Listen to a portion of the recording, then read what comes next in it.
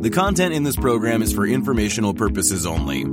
You should not construe any information or other material as investment, financial, tax, or other advice. The views expressed by the participants are solely their own. A participant may have taken or recommended any investment position discussed, but may close such position or alter its recommendation at any time without notice. Nothing contained in this program constitutes a solicitation, recommendation, endorsement, or offer to buy or sell any securities or other financial instruments in any jurisdiction. Please consult your own investment or financial advisor for advice related to all investment decisions. Don't forget to follow at Lead Lag Report on Twitter to join these conversations live, and check out the Lead Lag Report at www.leadlagreport.com. Use promo code podcast30 for 2 weeks free and 30% off to get access to award-winning research and anticipate stock market crashes, corrections, and bear markets. And now, on to our Lead Lag Live discussion hosted by Michael Guyett.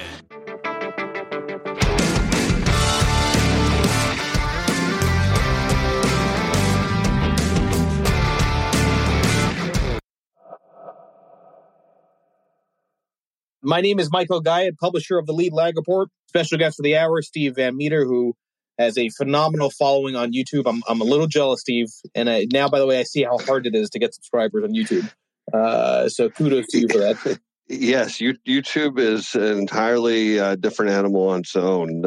It's not easy, but the rewards are out there for you. And I look forward to seeing your channel grow. Yeah, no, I appreciate that. So, Steve, for those who are not familiar with who you are, talk about your background, how you got involved in markets, and what you're doing now. I've been in the industry 20 years. I'm a portfolio manager. I run a strategy I created called Portfolio Shield. A few years ago, launched into the world of YouTube, and been working hard on building it and my brand. And thanks to a large number of people along the way that helped me, here we are. To bring you and I together today. So it's very exciting. Yeah, it's interesting.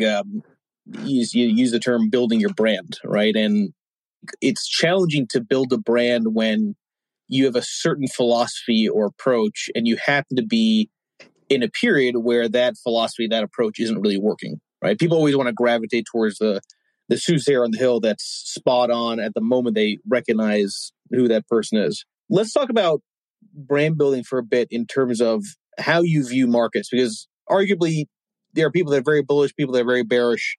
They tend to brand themselves based on their outlook. But how do you like to frame who you are to YouTube subscribers and to clients for your own SMA book of business? Yeah, so that's a good question. I mean, I'm personally bearish, and that certainly does not have any direct reflection on my investments or how I manage client portfolios. It's just a personal view that I've had for a long time that we're going to have another recession. It's probably going to be a financial crisis, and likely worse than the Great Financial Crisis. And so I kind of called myself the bond king, because if you subscribe to theories such as our mutual friend Brent Johnson, that during periods of recessions or economic slowdowns, they're usually the catalyst is a rising dollar. Well, the leverage play on a dollar is bonds. And so usually to alleviate the a tight dollar, you have to have new dollars created. Well, how do new dollars get created? They get created in the commercial banking system, and they don't get created at higher rates. They tend to, they can, but they tend to have a lot more created at lower rates. And that's why we ultimately see rates crash as growth and inflation expectations happen. So that was kind of more of a personal view. My YouTube channel has early on was about my view, and it's become a very broad channel where we look at different aspects of the news and the economic data, so people can perhaps interpret and understand what's going on out there. And then I build in a bit of the economic data to help people understand it. So what are all these reports are we looking at? Like today's retail sales data. Wow, it was a pretty decent report, but will it be a good report in the months that follow? Are there other indicators we can look at and see where it's going? So none of that directly translates into my investment strategy. It's a fully formula-based strategy. And right now my strategy is hedging on a market downturn, but it's all formula-based, so it's not anything to do with my personal view. Okay, so I'm really glad you mentioned that, because that's a good direction to go, because I do think that people seem to be under the impression that if I tweet a certain way or if I'm expressing a view on intermarket relationships, that means that I'm arguing it's a call on what's going to happen next. But like you, right, I'm rules based. I don't believe that you can really sort of be successful longer term unless you've got some kind of unemotional triggers that you follow religiously, right? Even when in the small sample it's not working. So let's talk about that rules based approach that you do for clients, Steve. I want to get a deeper understanding. I want the audience to hear, how did you come up with your strategy, your approach, and what's sort of the underlying thesis behind it? Yeah, because and I kind of want to dovetail off of what you meant about advisor emotion, and that plays a huge factor in a lot of money managers, and it can either make or break you. I mean, if your emotion is on the right side of the market, I mean, you can have outsized returns, people love you, and market turns against you, and then all of a sudden those big returns can get wiped out real fast. Or if you have a view, that that you're bearish in an uptrending market, well, that will impact your returns as well. So, when I created this, my goal was really simple: is I wanted to create a strategy that was better than the asset allocations models out there that took away the weakness of that risk parity, vol control. I wanted to create a mass market strategy that people could, use as a core part of their portfolio. And so what it does is it looks at, it has a number of formulas, but simply it looks at the relationship between stocks and treasuries over a certain period of time. And if certain conditions are met among the underlying conditions, then what it does is it reduces its equity exposure and adds long-term treasuries. And then it runs a second overlay formula that looks at the individual volatility of the position, so not linked to the VIX or anything like that. It looks at relative compared to each other, and then biases more money into the least volatile position. So what the strategy is trying to do is, because it's long the S&P 500 and NASDAQ, now we currently are using with Simplify funds as part of the downside hedge, but I'm sure you're familiar with that, Michael, that they have funds that have call and put options embedded in them. So we're using the put options now. But the idea was how do we give, the average investor out there, who has worked all their life and saved up their money, and they're going to be invested in the market of some flavor, whether, whatever risk level they want, but they're going to be out there, going to be invested. They can't afford a massive drawdown, but they still need to get the upside of the market. And so I just expressed all that into a formula. So we're long the U.S. equity market with a unique hedging component, and it has very impressive risk-adjusted returns. Okay, so now you and I share that similarity in the idea of using treasuries as a key component for defense as part of the opportunity set. Now, I've got all kinds of data, all kinds of cycles, all kinds of history that shows that you follow these signals, you follow this approach, and in particular, when you follow the treasury trade as part of the opportunity set, it tends to work over multiple roll of the die. This year, it hasn't, right? Treasuries have not been the hedge risk. And I keep saying to people that are not understanding my approach that, when risk off is acting like risk on, there's nothing that you can do except just take it, right? It's just the reality. Yeah. So I want you to talk about why treasuries are so critical to play defense. Yeah, it all comes down to the monetary system. So when I developed my strategy, I took a lot of my understandings of the monetary system. I've been a big student studying some of the greats, Lacey Hunt, Jeff Snyder, and a number of other people who are just the experts in the monetary system, looked at credit cycles, and it became clear that when you understand how our system works and you understand how dollars are created, that there's a reason why interest rates crash during recessions. And so it becomes the whole idea that the most proper way to hedge a portfolio, well, a lot of people say, well, why don't you go into cash? Well, there's no opportunity in cash. Now, it's great because effectively you're just moving to a neutral position. You have no downside, but you have no upside. And the beauty of treasuries is when everything goes wrong, those valueless treasuries can go up. And when you have a hedge that goes up, not only do you soften off that loss of the equity portion, but when your strategy, and I'm sure yours and mine are somewhat similar, and the whole idea behind this is probably similar, is when you release that hedge, or when the formula says, hey, it's time to dump that hedge, if you're just taking cash, which has not changed in value, and you're buying into the equity back in the equity, that's great. But what if you're taking your cash that you put into treasuries and they went up 30%, and now you're buying back into equities? You have a lot more money at play, and that's really why the strategy, does as well as it does, is because it takes its dry powder, hopefully appreciates it, which it does more often than not, and then it puts it back into work near market bottoms. So there's a lot of nuances to that, and it relates to a lot of the ways that I tend to frame things. The problem with cash is that, to your point, there's no momentum. So you don't even have a chance at compounding. And that becomes problematic with any interaction with any signal that one follows, because if you're wrong, you don't have a chance at making money being in cash, so you can't compound. And that's why market timing studies show that market timing doesn't work, because risk off for most market timing studies is cash, right? If you're going short, it's even worse, right? Because if you're in a false signal where you're supposed to play defense, but the market keeps going higher, now it's directional. Now you get hit one for one. And it's consistent with everything you've said. The whole idea with treasuries, that you said it correctly, is that they can go up, meaning yields can drop, but not always. And that gets into a discussion around this year, which again has been wildly frustrating. This year, cash and shorting have been the only thing that actually worked. I mean, aside from commodities, you can argue.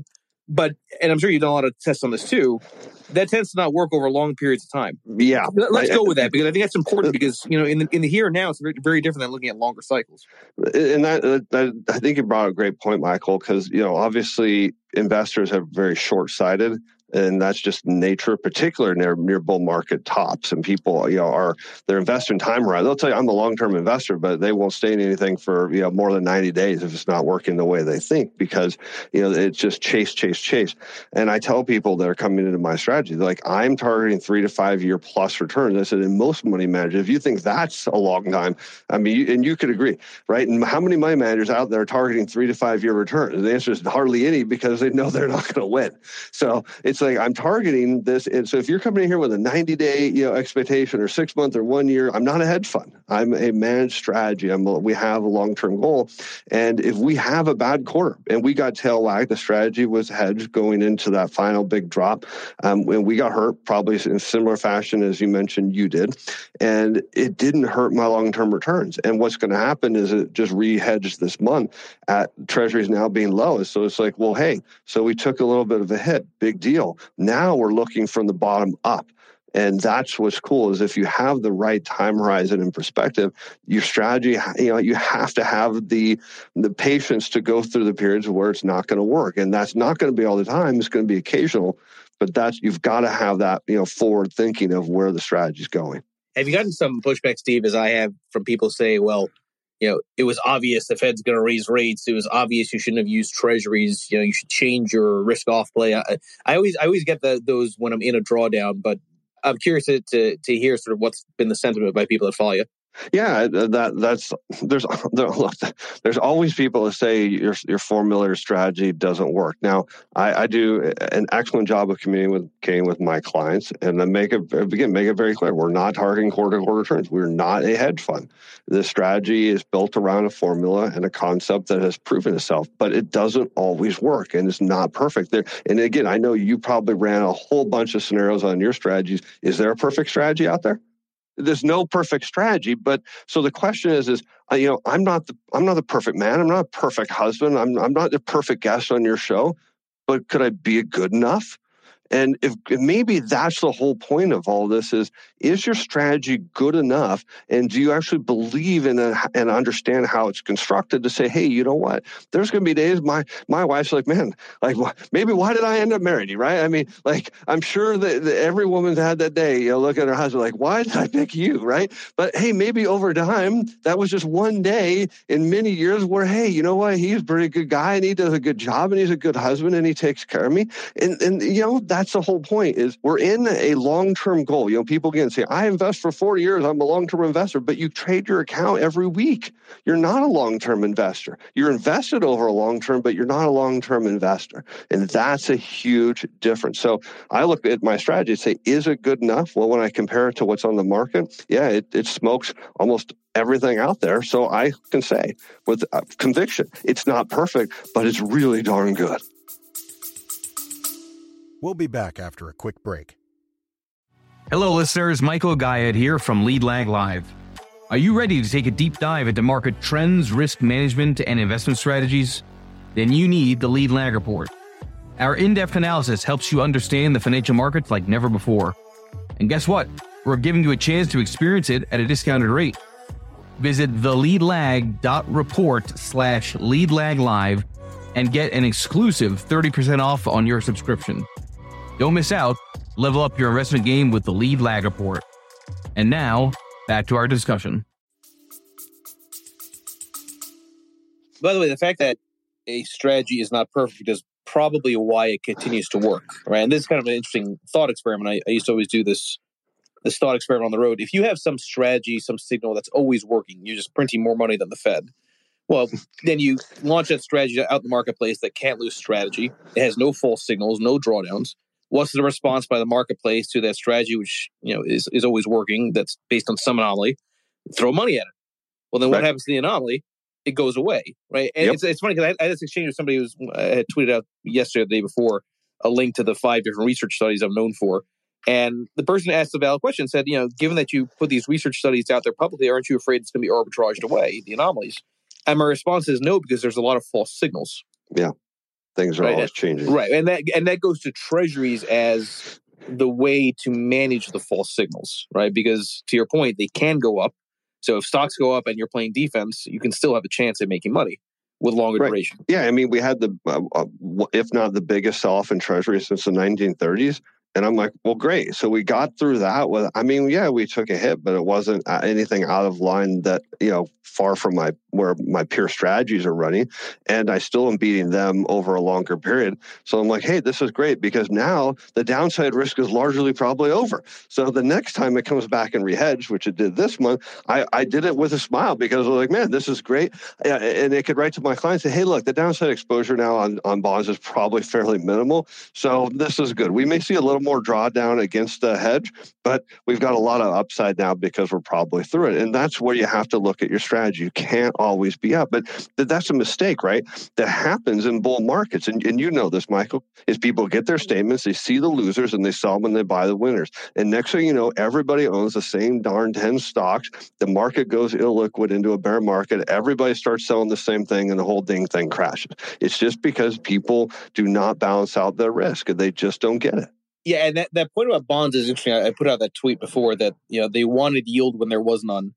Now they don't want yield when there is some, right? And which I think is kind of interesting as a way of framing it. And by the way, to that point, it's I've always made this argument from a risk on, risk off perspective that the challenge with very, very low yields is that you have to squeeze blood from stone, right? Every single basis point makes the risk off price change larger, and then on top of that, it just becomes hard to really make some capital appreciation in treasuries if you're already starting low yield. Well, yields have risen now. I mean, to your point, treasuries have gotten smoked, yields have spiked.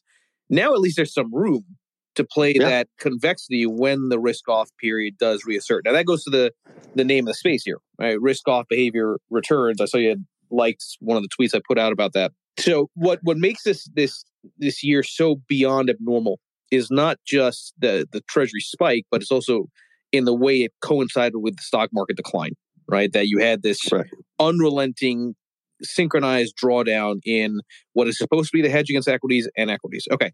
Now, as of last week, it seemed to me that maybe some of that behavior started to change. Maybe it's wishful thinking, maybe not. Yeah, I saw your post on that. Yeah, I was like, I think I probably like that one too. Right. So let's talk about that for a moment because I think a lot of people get this narrative around rising rates wrong. I'll give my thoughts on that, but I want to hear your thoughts on this idea that, well, yields have to go a lot higher to counter inflation, but then again, you got all this debt in the system. Yeah, and that's completely not true at all because people look back to the 70s and I'm like, oh, okay, look, this is happening again. Well, there's a huge difference between 1970s and now. I mean, you can argue very easily the 1970s had a lot to do with monetary inflation. I mean, the central banks just let the system run wild, and money was moving. The velocity of money was very high. There was a large number of commercial banks, so you just saw just money moving around, and then during periods of high inflation. So when you think about money and loans, when you borrow money, money's created. And when you pay the loan back, the interest stays in the system and the actual principal is destroyed as you pay it back. So during periods of high interest rate, you have all this money. I mean, you just have tons of money sitting in the system and it was moving quickly, couldn't go anywhere. Today, the inflation we're seeing has nothing to do with the central banks. It's all due to the supply chain issues. I mean, maybe a small bit of it you could argue is central bank. So investors look at that and say, oh, wow, look at the 70s. Inflation went up, rates went up. Well, I'm going to sell bonds. And so then they all started selling bonds. And then algorithmic strategies started selling bonds. And next thing you know, everybody's selling bonds because everybody's selling bonds. And then they sit back and they're valid. Oh, look, see, interest rates went up. Yeah, well, because you sold. And that the reason they're going to go down, and this is probably one of the key things I think people need to understand, is there has to be demand for for money at higher rates. It's no different than a product. So Michael, if you and I opened up a retail store, let's just say we sold one product and a widget, and we put the widget out on the shelf, and you and I are really greedy, so we just started raising the price on those widgets. And people come in and buy them, and finally we're like, man, we're just going to keep raising. We're selling $1 million a widget. Now, no one comes in. And we think, man, nobody's coming and buy our widgets. I think the problem is we'll just raise the price to $1.5 million. Price must be too low. And that's the way people look at the bond market, and they're doing it completely wrong. The product of a bank is loans. So if you have higher rates and nobody wants to borrow from them, the solution isn't higher rates. It's not like, man, rates are 7%. Man, I'm going to wait till they're 9% so I can get that mortgage. I really want the bank to make a lot more money. They think about it all wrong. The product of a bank is money and lending. And the only way they're going to get more people to come and buy their product and borrow from them is where there's demand for rates. And so you look at particularly refinance lending is one of the best indicators of this.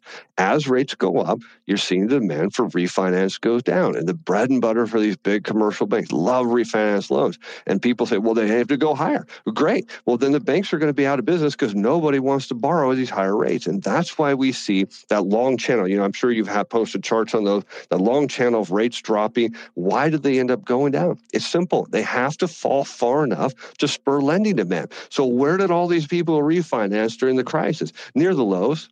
So that means to me that rates could actually go negative, maybe not on mortgages, but you could see rates across the curve go near zero or negative because they're going to have to fall far enough to get people to borrow. And that's the thing that most people don't get. All right, so that becomes a good transition to the housing market, because I've made this point many times. I think the Fed would probably also agree with that, with this idea that the wealth effect is not so much about the stock market, it's really about home values. But it's both. Yeah, no, but more people, the biggest asset for most people, it tends to be their homes. You're correct, it's both, right? But in terms of kind of the broader economy, I'd argue housing is a bigger driver of credit creation than most people realize from that standpoint. Now, right, to your point, if it's a combination of supply chain plus demand and sheer amount of currency being printed and dollars post-COVID, what are your thoughts on how the housing market can play out going forward? I mean, personally, I think it's due for some kind of massive reversal, but lay out your thesis there. Oh, yeah, absolutely. There's no question. You see home buyer demand is going down as prices go up and rates go up. I mean, it's a perfect storm.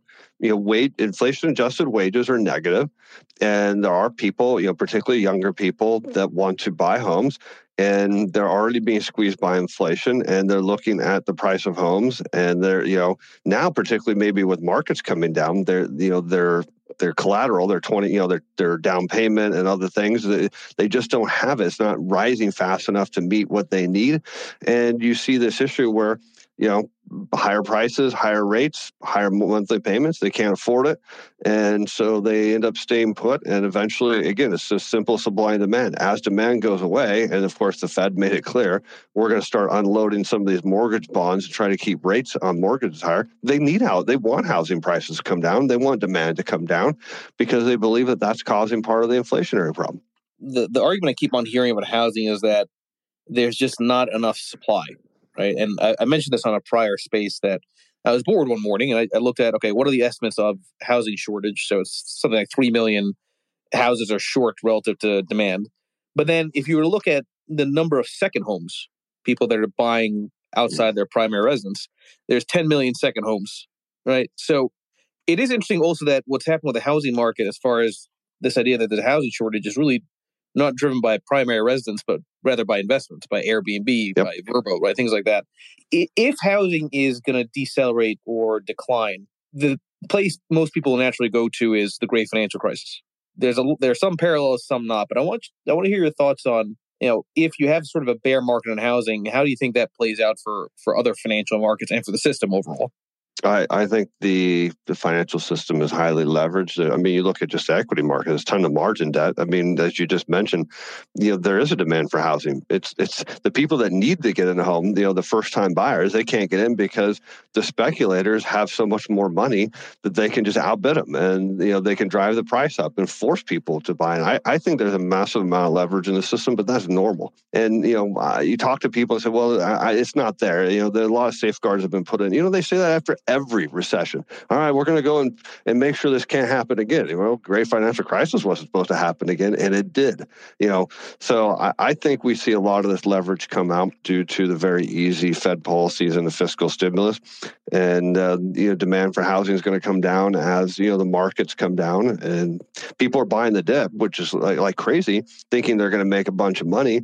And what happens when that money gets torched? Well, maybe they're gambling with their down payment, or maybe that's part of their net worth that goes to calculate their ability to qualify for a mortgage. Well, that's gone or down significantly, so they're out of the market. So yeah, I think housing comes down. I think the system just is going to get obliterated like it did before, but it'll be something different this time. Yeah, and it is remarkable how it's such a global phenomenon on the housing side, right? Because obviously COVID was global, and I made this point. I've spoken to people in Australia and in Finland, and everything they say about their local housing market is no different than the U.S., right? So you have this kind of global, whether they want to call it a bubble or not, it's not clear, but global overpriced movement in housing. Okay, now let's talk about that and how it relates again back to treasuries, right? Because the argument is that the cure for high price is high price, and interest rates are nothing more than the price of money. If housing were to break down or at least decelerate, do you think that the Fed would suddenly start to reverse course, or to your point, they want to see it go down, but maybe not too much? No, the Fed's not going to reverse course. That's the bet everybody's making right now is the Fed reverses course. And historically, we've seen that, right? We're going to make all these rate hikes, and then the market goes down. Oh well, we're going to pause and maybe let the market digest this for a couple months, and then we'll hike again.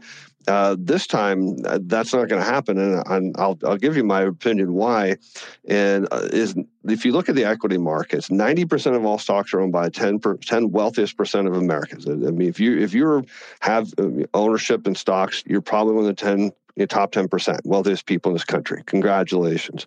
The other 10% of the equity market is owned by 90% of the people. They have a negligible amount of money in the market. If the market goes up or down, it does not change how they feel. It doesn't change, whether they go out and buy things or spend money. But that wealthiest 10%, well, when their value goes up 30, 20, 30, 40%, they go out and buy cars, second homes, big fancy vacations. So the Fed's got a simple bet here, Michael. Look, we think the economy is in pretty solid shape, right? I mean, that's their opinion. That's always, of course, their opinion.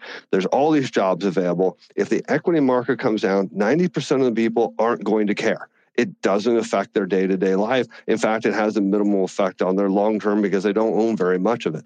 But if we can throttle the spending down of that wealthiest 10%, that means they're not going to buy as many cars. They're going to stop buying all these homes. They're going to stop going on all these fancy vacations. Their consumption is going to drop down significantly, and that's what they're looking for. Yeah, no, I agree there.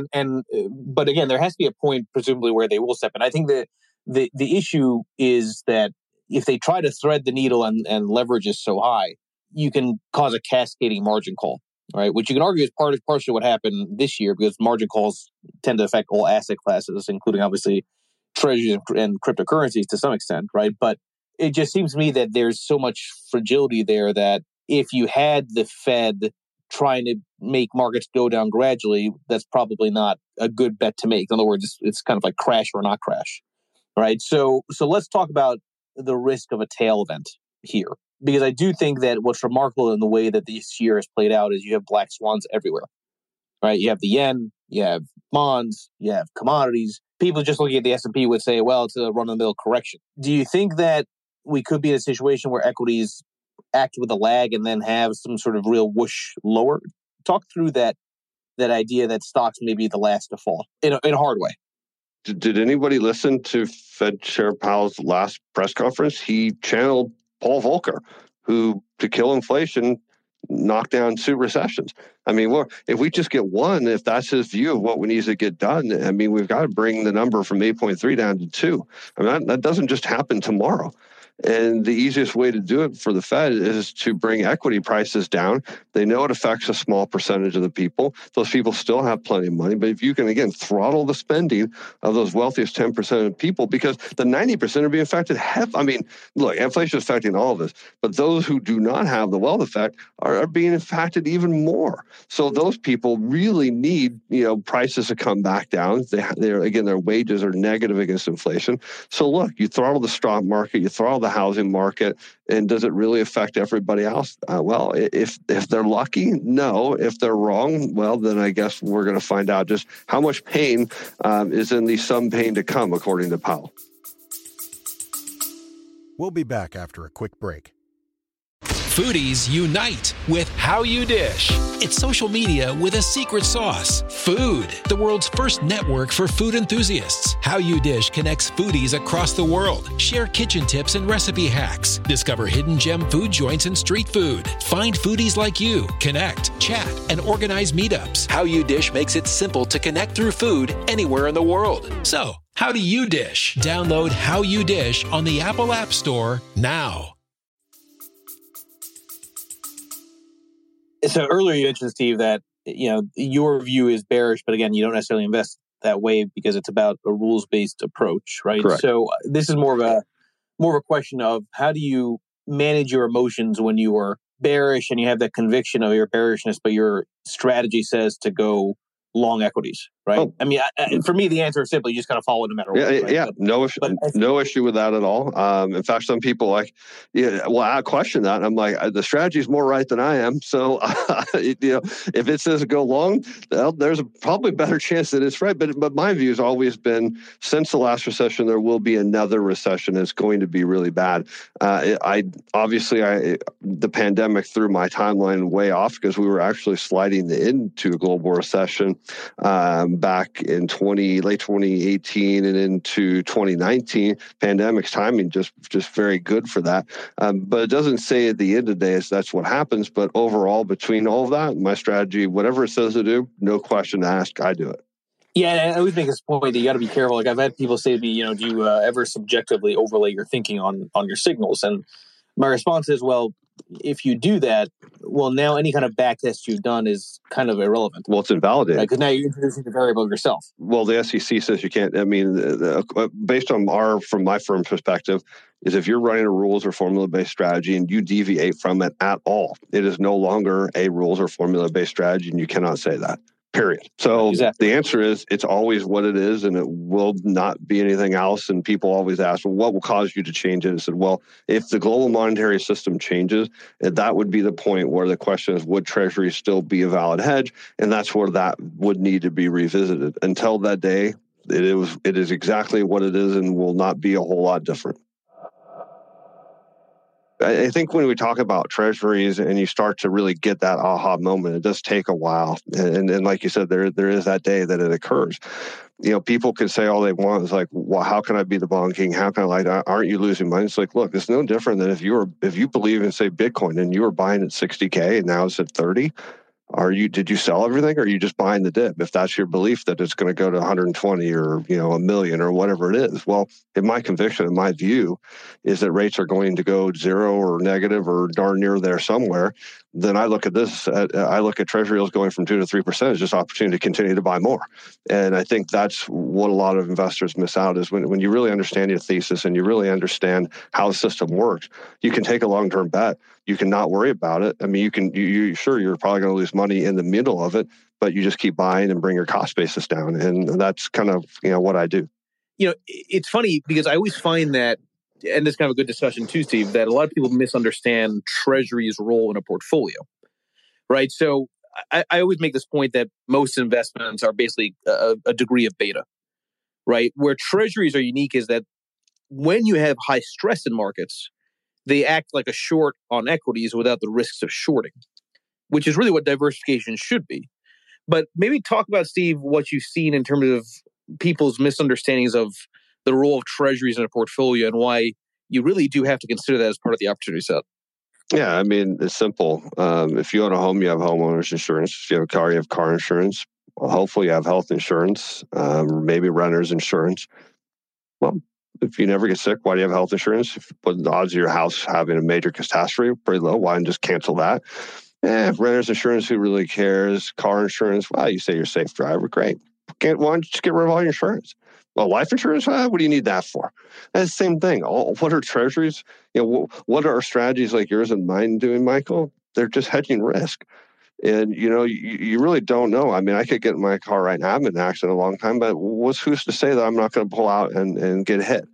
Or maybe while I'm gone and getting hit in the car, the building I live in gets burned down. Or maybe in the middle of that, I have a heart attack right before the car, before I get in that accident. How do you know any of these things are going to happen? You don't.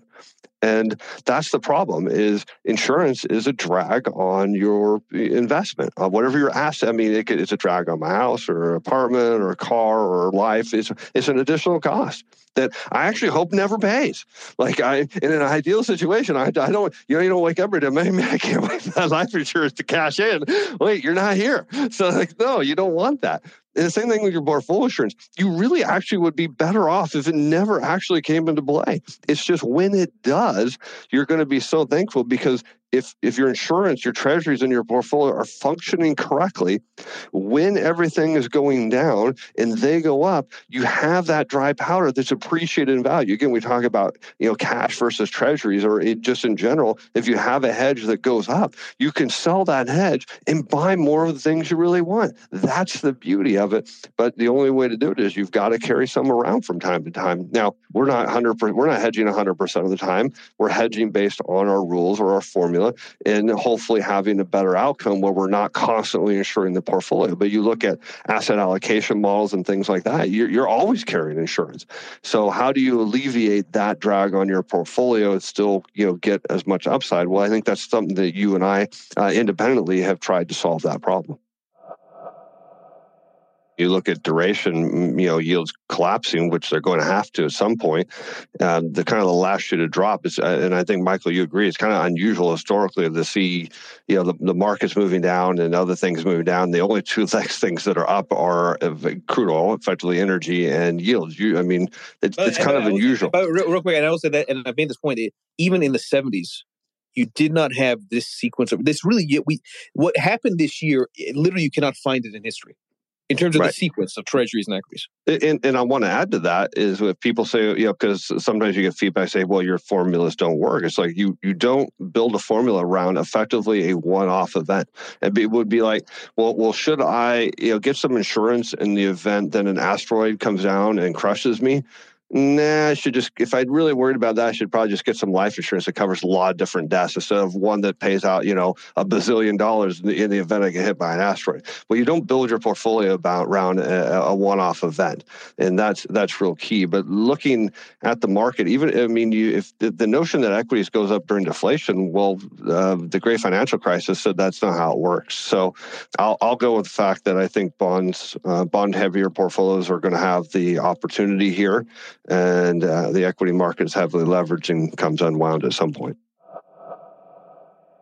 So I do agree with the market is going to completely misread drop in interest rates, treasury yields. And we have to understand that rising treasury yields is usually a sign that financial conditions are easing. Now, we can already argue that yields didn't specifically rise because financial conditions were easing. They rose a lot because everyone sold, and when everyone starts selling, everything else that starts selling with it. And so when yields go down, it implies that financial conditions are tightening. Now, what is the reaction going to be if yields start to go down? Well, then you should start to see crude. It becomes the last shoe to drop. It starts to fall. Now, okay, so we've got a Fed meeting in I think less than a month now, Michael, or thereabouts.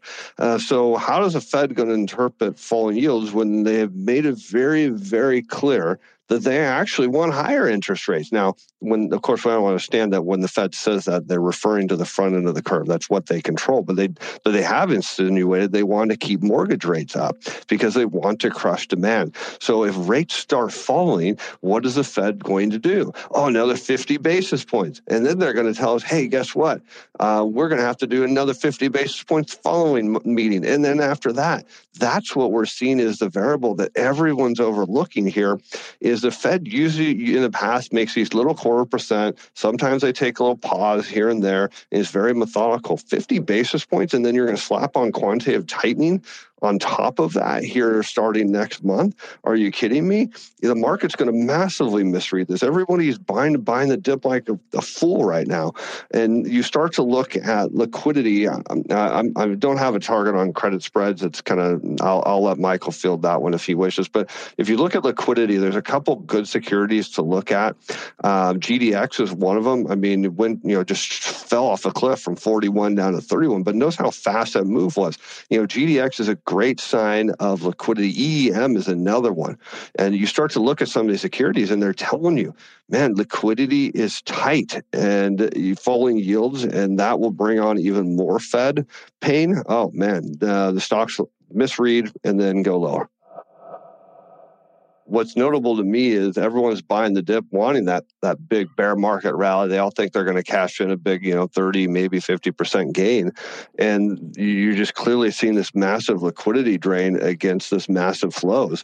And maybe there is no event. Maybe it's just the fact that everyone just starts running out of money due to inflation, which I think is an absolute factor here.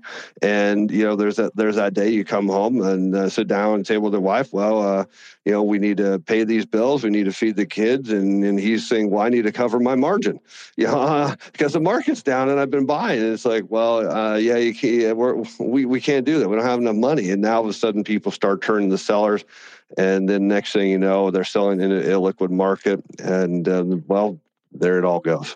That's actually an interesting way of framing it. I hadn't thought of that, Steve, but I think there's a lot of logic to that just like people will have to decide as to whether or not to buy the next grocery items or go to a movie because of inflation, that it's an interesting way of forming the discussion around leverage and what could cause a bigger margin call. Because if we all agree the system is so levered, if financial assets are so levered, it just takes a small number of marginal sellers to cause an unwind. And those sellers could do the unwind because they literally have to use money to pay for day-to-day bills. Yeah, I mean, look back to the 30% decline in March 2020, 1% of passive investors sold. Now, could you imagine there's something that freaked out and 2% sold? Do you know what 3% would do? Take the market to zero. There's no liquidity. There are not enough buyers to handle a flood of market cap passive sellers. And that should be the fear of the market, is when everybody does turn and start selling for whatever reason.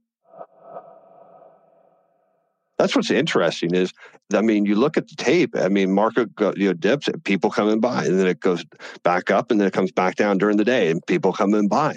Everybody wants this big bear market, rally, and there's really just no liquidity.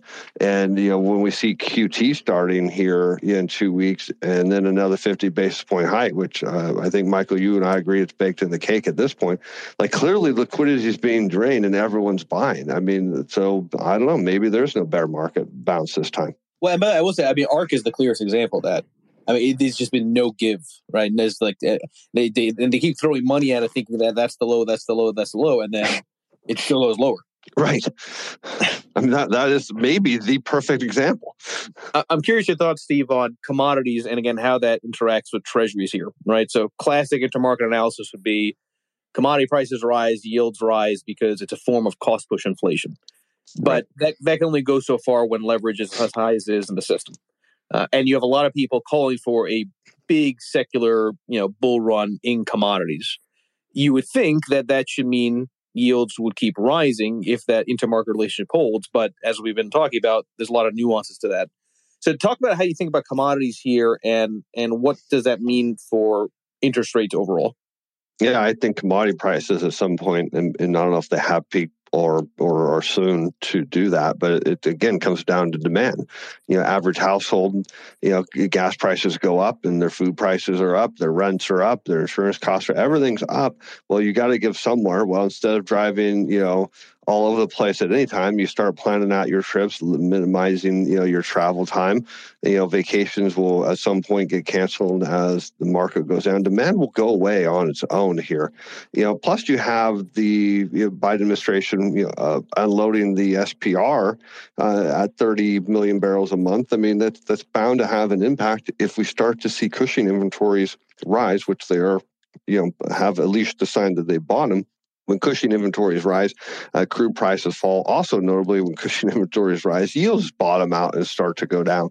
So I think at some point, I don't know which one is the leader here, if it's yields going down or if it's commodity prices, but something, in the not too distant future here breaks. Let's say we'll just use an average downturn right now across the board, 20%. So you say the wealthy 10% are down 20% on their net worth, and that certainly impacts them. Maybe they're not going to go out and buy a new Lambo now, and that has downstream effects. So if markets don't go back up, then they start to feel rich at the level they're at and maybe maintain their spending, as you said, their debt service at that level. So you're right. I think duration does have an impact. And look at March of 2020. We had a shock and then the markets came roaring back. So there wasn't a duration effect on the downturn. Had there been, that would have changed things. But because there wasn't, we got the opposite. People threw money in the markets and it went up. And so they started spending more. Yeah, no, I think that's well articulated. Again, everybody, please make sure you follow Steve. Check out his YouTube channel. Steve, I always enjoy listening to you and talking with you. I appreciate you spending the hour with all of us here. I'm doing another 2 spaces today, one with Nancy Davis of iVol in about an hour, and then one talk about semis for a different spin on investment opportunities, sponsored by Columbia Threadneedle. Everybody, again, appreciate all of you joining continuously and enjoy the rest of your day if I don't see you later. Thank you, Steve. Thanks, Michael. It's a pleasure to be on your show. And again, thank you, everyone, for joining us.